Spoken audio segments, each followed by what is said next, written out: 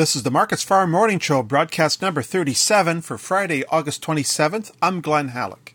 ICE canola futures are lower on Friday morning, but are improving as the Chicago soy complex attempts to recover. The November canola contract dips 20 cents at $913.40 per ton. The January contract is down 50 cents at $894.40 per ton. Weekly canola exports plummeted more than 93%, according to the Canadian Grain Commission.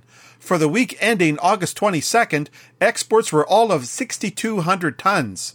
Domestic usage of canola fell back about 10.5% at 138,000 tons, while producer deliveries were up about 6% at nearly 107,000 tons.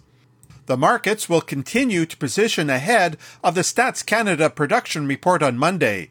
Expectations are for canola production this year to be 11.5 million to 16 million tons.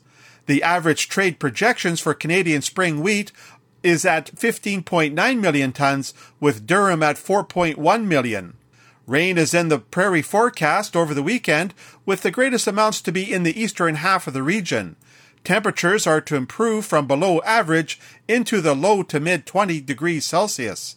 The Canadian dollar is slightly lower this morning. The loonie is at 78.92 US cents compared to Thursday's close of 79.05.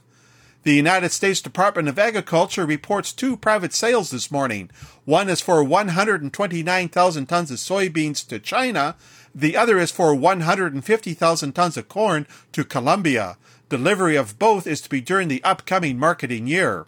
Rounding off prices at the Chicago Board of Trade, soybean futures are lower on Friday. The November contract is down 8 cents at $13.18 per bushel. October soy oil drops back more than a half cent at 59.7 US cents per pound. October soy meal gives up $3.50 at $350.10 per short ton.